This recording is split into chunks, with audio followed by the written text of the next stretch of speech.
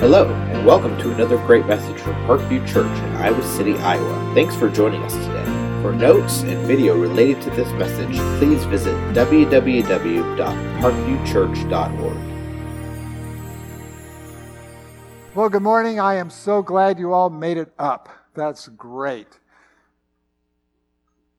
I don't know if you've ever had a spiritual high. I look back at my life and I can see moments in my life when I would say, boy, that was a spiritual high. But have you ever had a wonderful spiritual high, a mountaintop experience, only the next day or next week to come crashing down? Perhaps for some of you, your Christian life might feel something like this.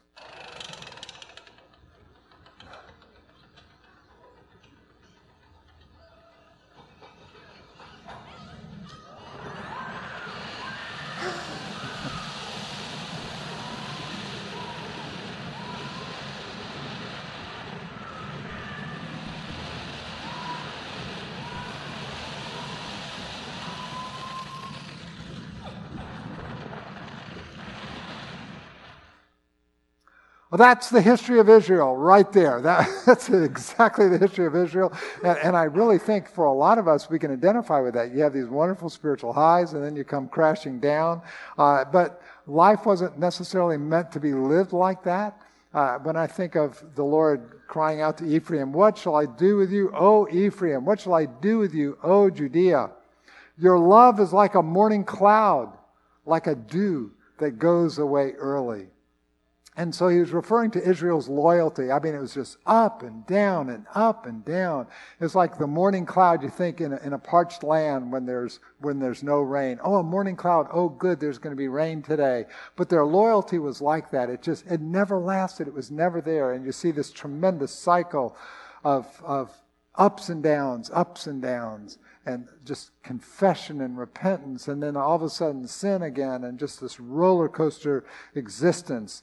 Well, let me ask you, I'm sure everybody has experienced that to some degree, but are you ready to get off of the roller coaster? And I think that's exactly where Nehemiah takes us now in chapter 9. He wants us to get off of the roller coaster. And we were at the top last week when Doug covered Nehemiah chapter 8. That is the absolute top. It's the pinnacle. It's the most awesome experience you could ever imagine. And Nehemiah doesn't want this same circular process to take place that has taken place for now over 500 years of Israel's history. So what does it take to get off of the roller coaster? I want to remind you of what Doug covered last week, and that's a commitment to the Word of God. That's exactly what we saw. And just real quick, they lifted up, in verse 6, they lifted up their hands, they bowed their heads, they worshiped the Lord, their faces were to the ground. All the people wept, they heard words of the law. There was great rejoicing. They understood the words that were declared to them. So it was a wonderful, wonderful, positive experience. But is it possible after such an incredible high as this, as Nehemiah chapter 8, to come crashing down and all of a sudden to turn away and forget the word? It obviously is. So, I think particularly so it can happen if we think all of a sudden, you know what? It's all up to me. It's up to me. I'm good enough. I'm smart enough. I can work hard enough. And if we begin to have that attitude, we will drift away from the gospel so quickly. Actually, that's exactly what we do when we come to the point of trusting Christ. We get to the point where it's not up to me. I can't do it. It's not up to my intelligence. It's not up to my hard work. It is up to the sufficiency of the atoning work of God through His Son, Jesus Christ. When an individual comes to that point of making that determination, it's called redemption. When a culture comes to that point, it's called revival. But when an entire civilization comes to that point, it's called a reformation. So it starts by going back to the way of God, and it ends with great rejoicing. So we come to the end of chapter 8. After 8, we are at the top of the roller coaster. This is incredible. And Nehemiah desperately does not want the same repeating cycle that has been the pattern of their history. So in chapter 9, he does something very unusual. For most preachers, for most churches, we have this wonderful experience where there's weeping and crying and raising of hands and singing and exalting and reading the scripture and all that. We think, oh boy, can't get any better than that. We close in prayer and we send everybody home. But Nehemiah wasn't the average preacher. Nehemiah was a layman. So this layman is extremely practical. He says, you know what? We're not going down the same road anymore. We need to begin to make some commitments. And that's chapter 9. He makes some commitments. He wants them to sign on the dotted line, to make these commitments so that they're no longer on the spiritual roller coaster, because he realizes otherwise it's all superficial. If it's all just crying and weeping and reading and waving hands and all that stuff, it's just it's all superficial and there's nothing deep to it. So Nehemiah is going to drive them deep. I have a good friend in Breckenridge, Texas. This is where when I got out of seminary, I pastored that church, and he and I are still very, very good friends. And I used to work cattle with Carl for years, and he taught me how to ride. He taught me how to rope, and we would go out. He had one ranch, 50,000 acres, and we'd go out, and it would take a week to push cattle to get ready to ship them. And it was tough business. There's a lot of cactus and there's mesquite trees and so Carl would always, and this guy, he is just an absolute genuine cowboy, and he would always sort of laugh and grin and make fun of all the people who would show up in town, and they would have cowboy hats on, they'd have boots and cowboy shirts and all that stuff, and he would call them drugstore cowboys because it was so superficial, all external, but there's nothing internal about them that they were a real cowboy. And believe me, I wasn't, okay? I think he just drugged me along. But it was fun, but I was one of those drugstore cowboys. And he would always say, he said, oh, there's another one. They're all hat and no cattle. And you see, or he would say, they're all foam and no beer. And so that's where Nehemiah is getting him. Nehemiah is saying, you know what? No more of this superficiality stuff. It's not going to cut it anymore being all hat and no cattle. It's not going to cut it anymore being all foam and no beer. So he's going to make them make some commitments. So not only is there a commitment to the Word of God, secondly, there's a commitment to confess and to begin to really deal internally with what's going on, dealing internally with some sin. And so that's exactly what happens. In chapter 9, verses 1 to 3, they separated themselves from the foreigners. They stood, they confessed their sins, their iniquities of their fathers. They stood up in the place. They read from the word, from the book of the law of the Lord their God for a quarter of a day. So here, for another 4 hours, the same month, for another 4 hours, they're reading from the Word of God. And for another 4 hours, they're making confession and worshiping the Lord. So Nehemiah 9 is a marvelous chapter. So today, I'm supposed to cover 9 and 10, and next week, 11 and 12. There's no way I can read it all and tell you what it means as well. So I'm going to give you an assignment. Chapter 9 is a fabulous, fabulous chapter. Chapter 9 is the longest prayer in the entire Bible that's not in the Psalter. So what I would like for you to do, here's your assignment. I mean, if you're going to be something more than all hat and no cattle, if you're going to be more than just foam and no beer, your assignment is to take Nehemiah chapter 9 and use that as your model for prayer and confession. You're going to see over and over and over, it's the whole history of Israel. The ups and the downs, the ups and the downs. You're going to see cycle after cycle after cycle of how they come, they confess, they get their act right with God, and then all of a sudden they get stiff-necked and they fall, they collapse, they're weeping, they're crying. And you see over and 13 times you see the mercy and the grace and the forgiveness of God over and over and over. Let me give you the theme. And that's your assignment, to walk through the entire chapter, and you're going to go through the entire history of Israel. You're going to start in Genesis 1, you're going to go through Exodus, through Sinai, Kadesh Barnea, Numbers 13, you're going to go through the wilderness wandering, you're going to see Joshua, you're going to see Judges, you're going to see the Kings period, the prophets, and then all the way through the exile, and finally the regathering. You're going to see that through the whole book. Here is the theme in this one prayer. The theme is this: God is just in his dealings because the nation has sinned. God is just, yet God is merciful with his people. You'll see that 13 times, how merciful he is with his people. Folks, we are where we are today because of the mercies and the compassions of God. Every single one of us, we are where we are today because of the mercy and compassion of God. So please do that. Take that and work your way through that. Sometime, probably if you don't do it today, you probably will forget it and it won't be done. So sometime today, before your nap, just take out Nehemiah chapter 9 and just use that as your source of prayer. Use that as a motivation for you to confess and get your heart right with God. What I want to do now is, as you're going through it, I want to give you some observations dealing with confession. So what we're going to see, 6 observations that go from confession through resolve. Once you're confessing and you're making a resolve, a resolution to do something, which leads to repentance. Okay? So I'm going to just give you six things to consider, to think about as you work through this passage this afternoon. Okay, first of all, confessions, it usually follows along a common pathway. And here's the pathway. The first is, we are sinful. I mean, the Bible's full. All have sinned, fallen short of the glory of God. There's none righteous, no, not one, etc. We are sinful. Secondly, God is just in the way he deals with us. God is just. Thirdly, God graciously works in our lives to bring us back because he's merciful, because he's compassionate, because he's good, not because we deserve it. None of us should boast because of our good works. Okay?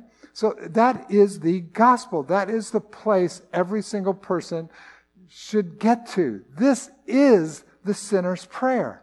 That the only way I can get right with God is through something he does for me, because I don't deserve anything. It's my trust, my faith in him for what he's done for me, because I am a sinner. There's nothing I can do to please him. There's none righteous, no, not one.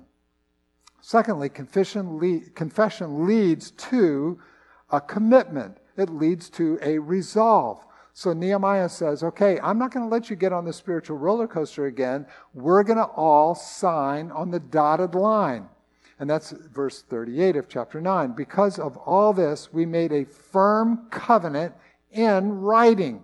On the sealed document are the names of our princes and our Levites and our priests.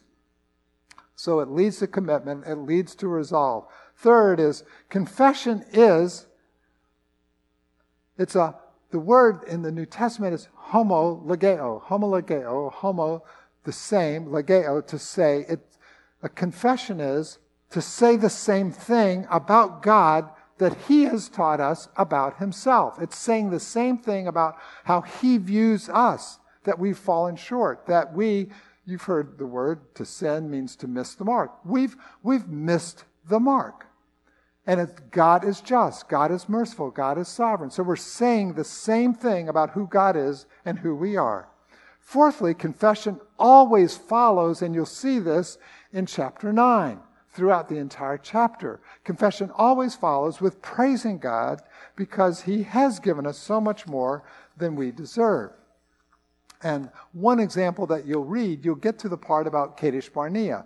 And you'll see they talked about our fathers acted presumptuously. They stiffened their neck. They didn't obey the commandments. They refused to obey. They weren't mindful of the wonders. They stiffened their neck. They returned to their slavery in Egypt. But you are a God ready.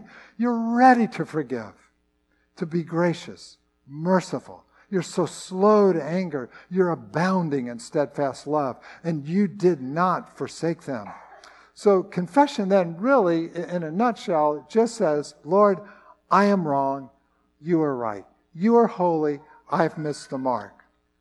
And so what happened was, in this confession in Nehemiah chapter 9, basically means that the exile worked. The exile, they were 70 years in exile in Babylon. It did what God intended it to do. It actually worked. This exile was prophesied by Isaiah and Jeremiah. Jeremiah even told us it's going to last for 70 years, this entire exile.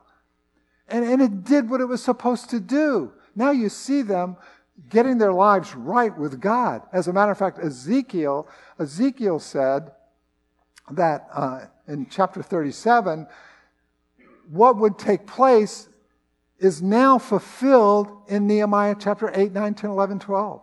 It's all fulfilled, Ezekiel 37. Ezekiel 37, I was going to read it, and I thought, oh, no, but I'm going to read some of it. It is one of my favorite passages in all of Scripture, because it basically shows what's happening in Nehemiah. It's the vision of the valley of dry bones. Son of man, can these... And this is of what's happening to Israel in exile. They're in exile. They've walked away from God. They're stiff-necked. They've turned from God. Son of man, can these bones live? And I answered, oh, Lord God, you know. And he said to me, prophesy over these bones. Say to them, oh, dry bones, hear the word of the Lord. You can probably hear that old spiritual come back to you. I prophesied. I'm skipping down. I prophesied, and as I commanded and I prophesied, there was a sound. And behold, there was a rattling, and the bones came together, bone to its bone. And I looked, and behold, there were sinews on them. Flesh had come upon them, and skin had covered them, but there was no breath in them. Then he said to me, prophesy to the breath. Prophesy, Son of man. Say to the breath, thus says the Lord God, come from the four winds, O breath. Breathe on these slain, that they may live. So I prophesied, and he commanded me, and the breath came into them, and they lived, and they stood on their feet. They were an exceedingly great army. And he says, behold, I'll open your graves, raise you from the grave, and, O my people, and I will bring you into the land of Israel, and you will know that I am the Lord. Then you shall know that I have spoken, and I will do it, declares the Lord. And it's the most beautiful passage of how when the Word of God really comes upon people and His Spirit is poured upon people, He raises the dead. That's salvation. Without Christ, we're dead. And until the Holy Spirit awakens us and vivifies us, without Christ, we have absolutely nothing. This is the prophecy, Ezekiel 37, of what happens in Nehemiah when they're returned, and we're seeing exactly what happens to them. So sixthly, confession is a vital step in both restoration and change. Or I can put it this way, confession is a vital step in confession and repentance, those two things.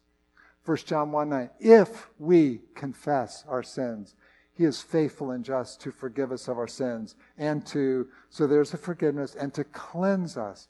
That's that revivification. That's the change that we'll experience. Cleanse us from all unrighteousness. And if it's true for ancient Israel, it will be true for you. How many of you know the first book of the New Testament that was written? Okay, I'll give you a hint. It's one of the Gospels. And it's not the first one that you see when you turn to the New Testament. What's the first book that was written in the New Testament? Anybody know? One of the Gospels? Mark. Yeah, Mark. First book that was written is Mark. Listen to the very first words of Jesus as recorded in the very first book written in the New Testament. The time is fulfilled. The kingdom of God is at hand. There it is. Repent. That's the first word.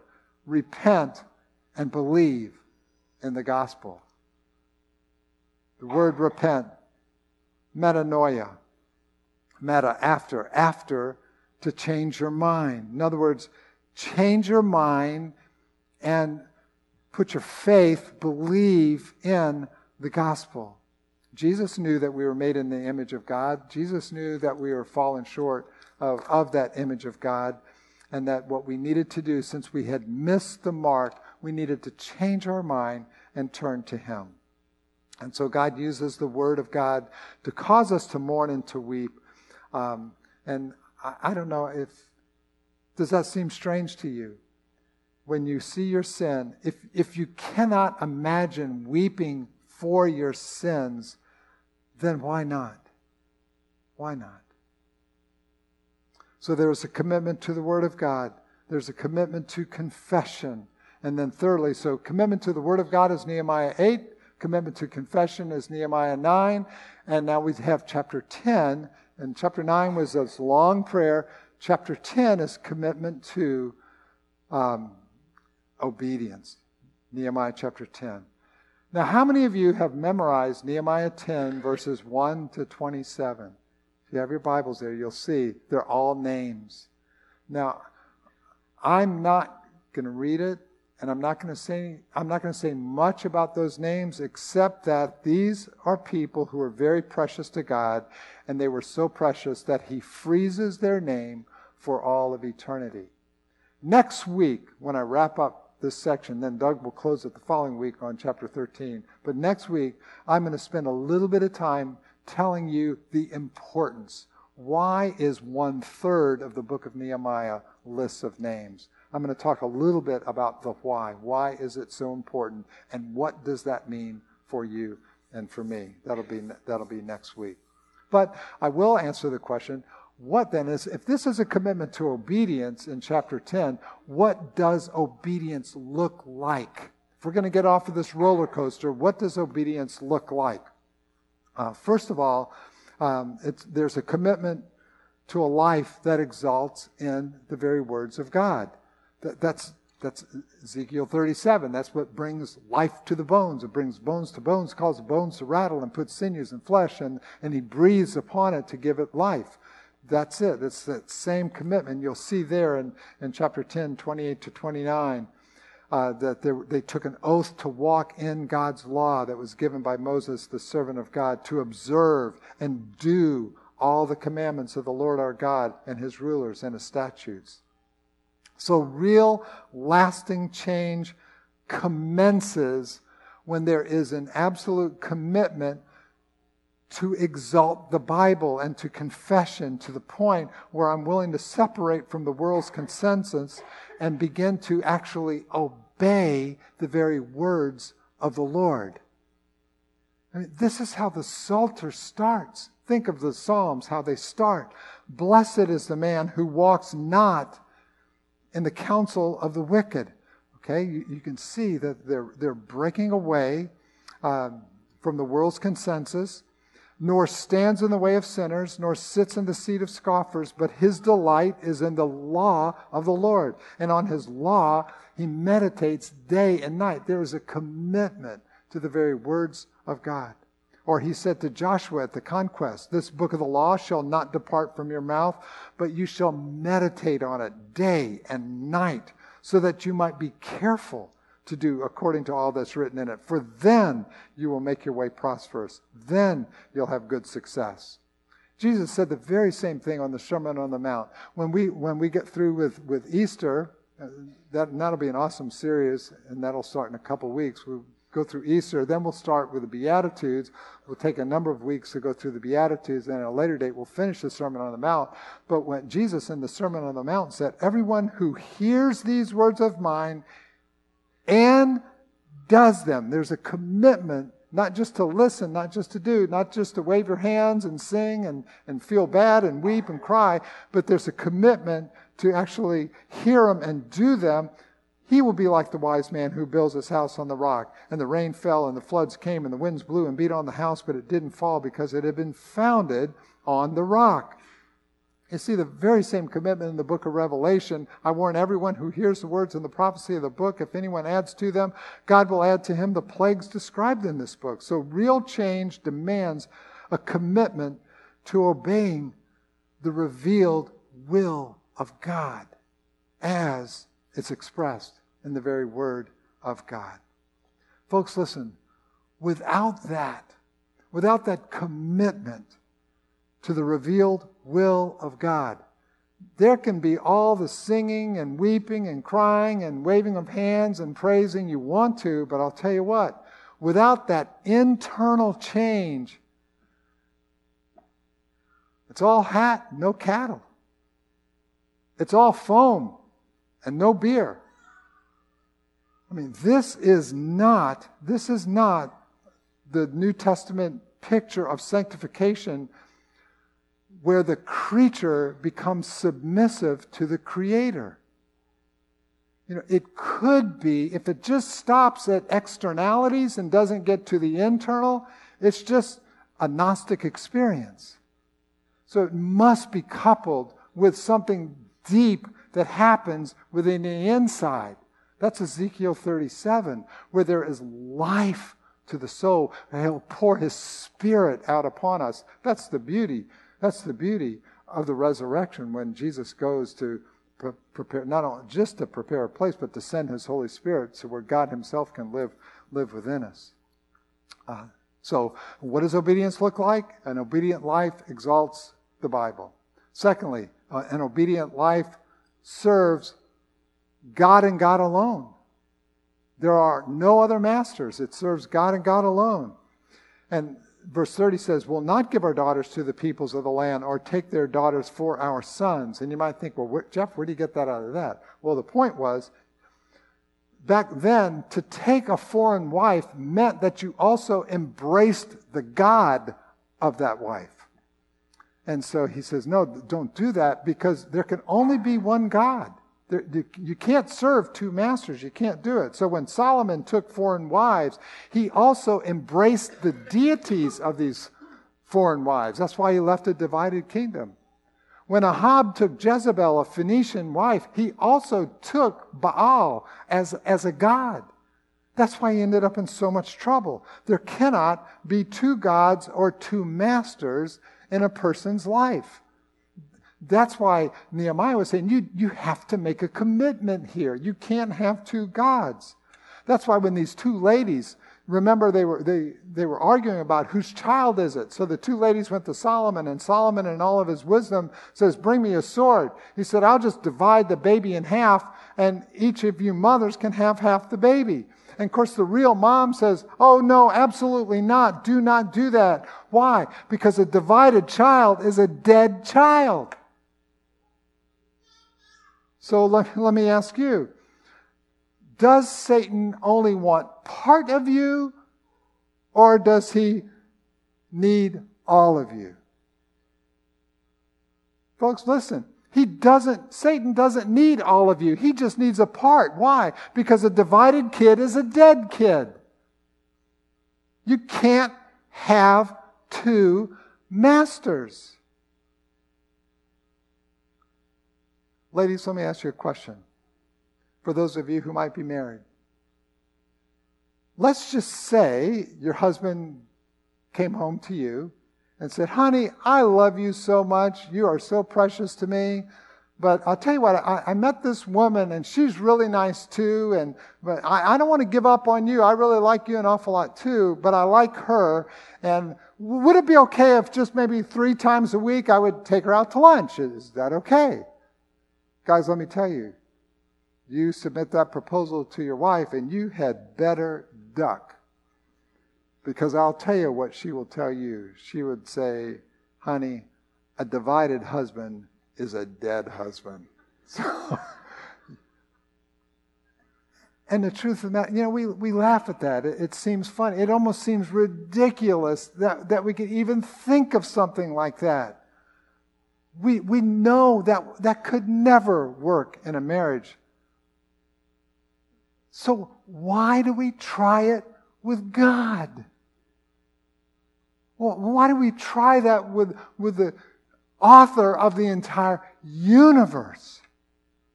God the Father, Jesus the Son, and the Holy Spirit wants every single bit of you. There can't be two masters. That's why in Revelation at the Church of Laodicea it says, "I would rather you either be hot or cold.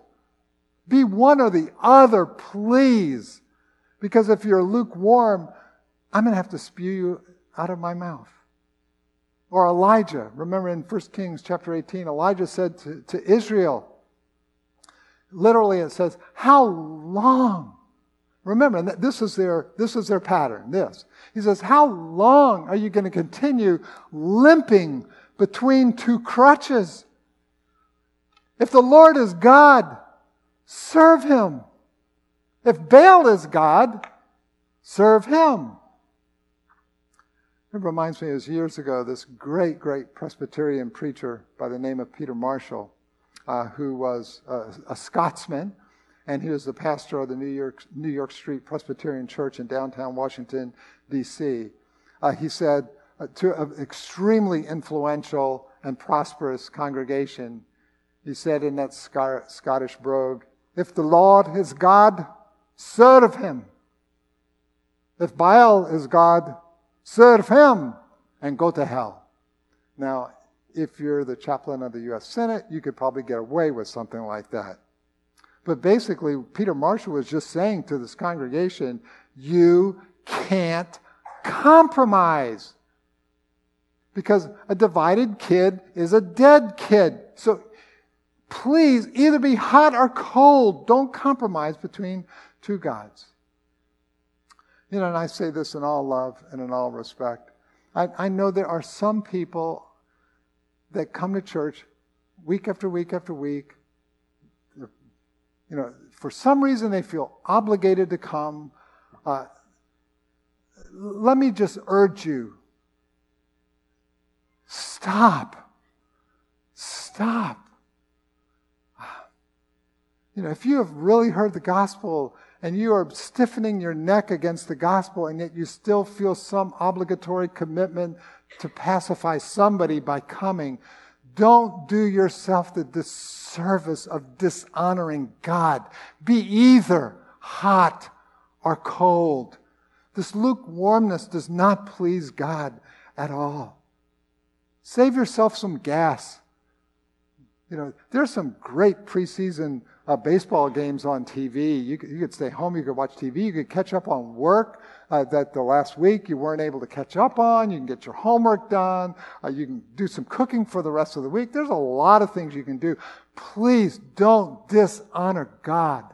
I'm not saying that if you are genuinely searching, if you are here searching, trying to figure out what it means to be a follower of Jesus Christ, please come.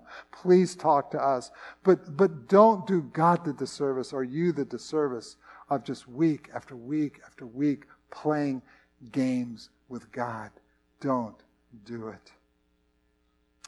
The plea from Nehemiah, the plea from Thomas, the plea from Jesus, the plea from John, the plea from Peter, the plea from Peter Marshall is, get off the fence. Get off the fence. Be either hot or cold. Don't keep limping between two crutches.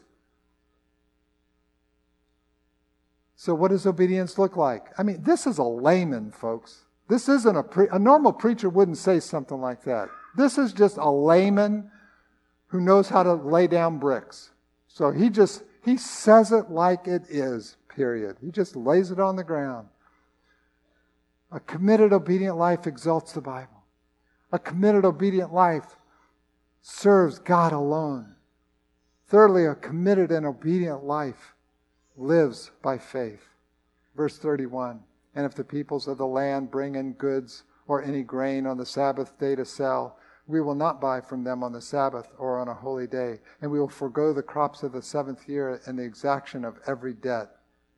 So bottom line, what they're doing here is they're going, hey, we've got to make a buck. Why in the world should we come on Sunday when we could be working, making money? And are you kidding me about this Sabbath rest? I mean, every seventh year we're supposed to let the land just sit there and rest and not make a profit? Are you kidding me? So by sight, not by faith, but by sight, this makes absolutely no sense whatsoever. So, you know, if I can make a buck, I'm going to make a buck. Forget all that stuff. That's what they were saying. So for us, folks, let me tell you, we have absolutely no redemptive obligation to the marketplace. I will guarantee you right now, you can just write it down in your little notebook there, that the marketplace cannot, will not ever give you life. You will never, ever have to stand at the end of your life before Wall Street. And give account for anything. And you will never be embraced by Wall Street for anything.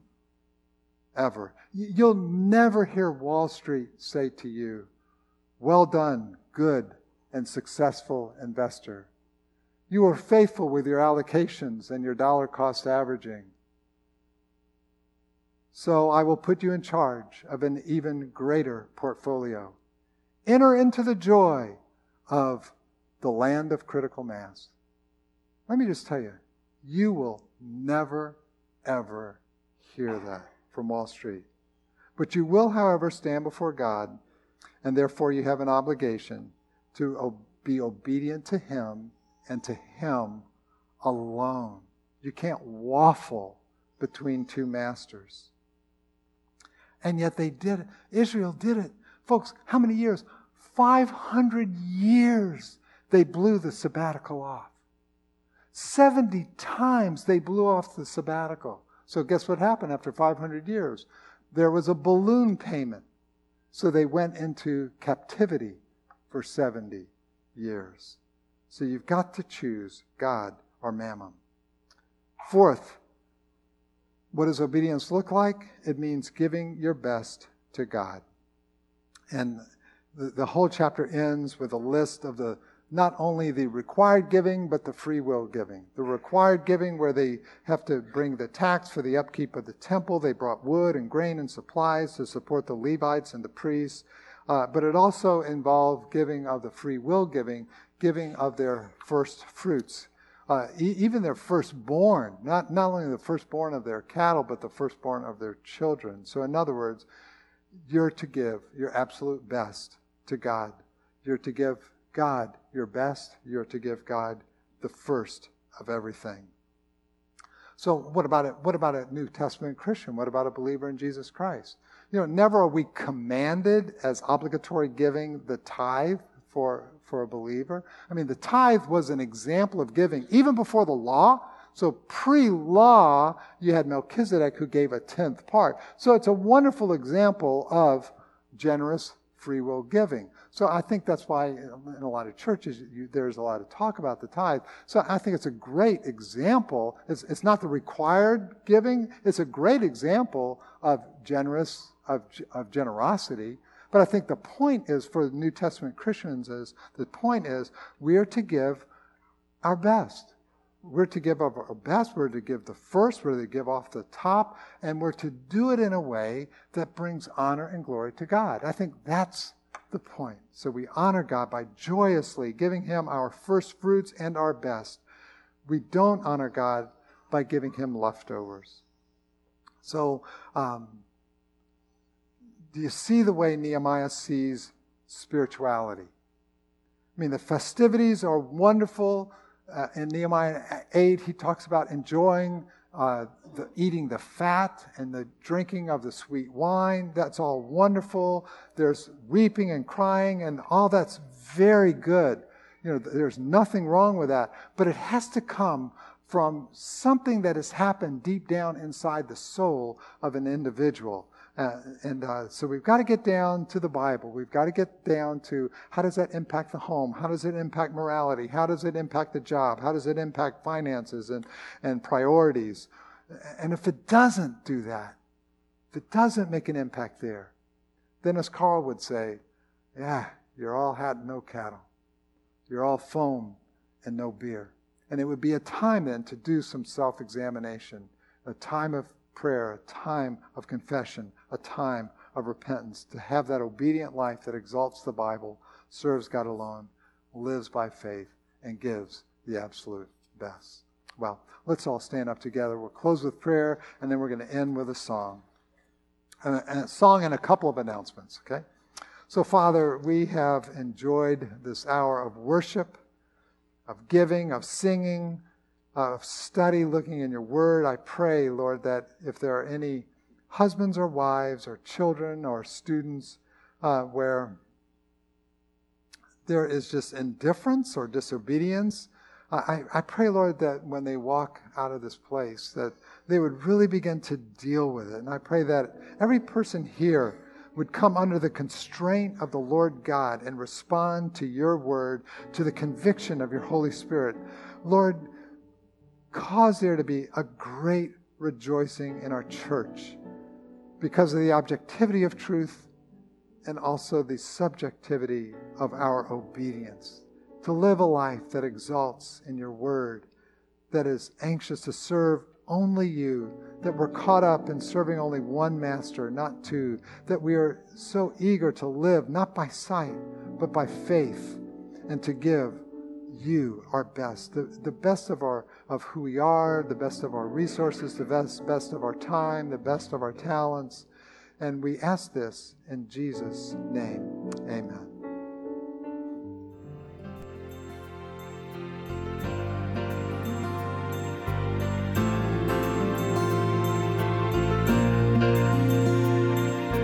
Thank you for listening to this teaching from Parkview Church. We pray that you are blessed by God's Word. For additional teaching, resources, and podcasts, as well as information on who we are and our upcoming events, please visit our website at www.parkviewchurch.org.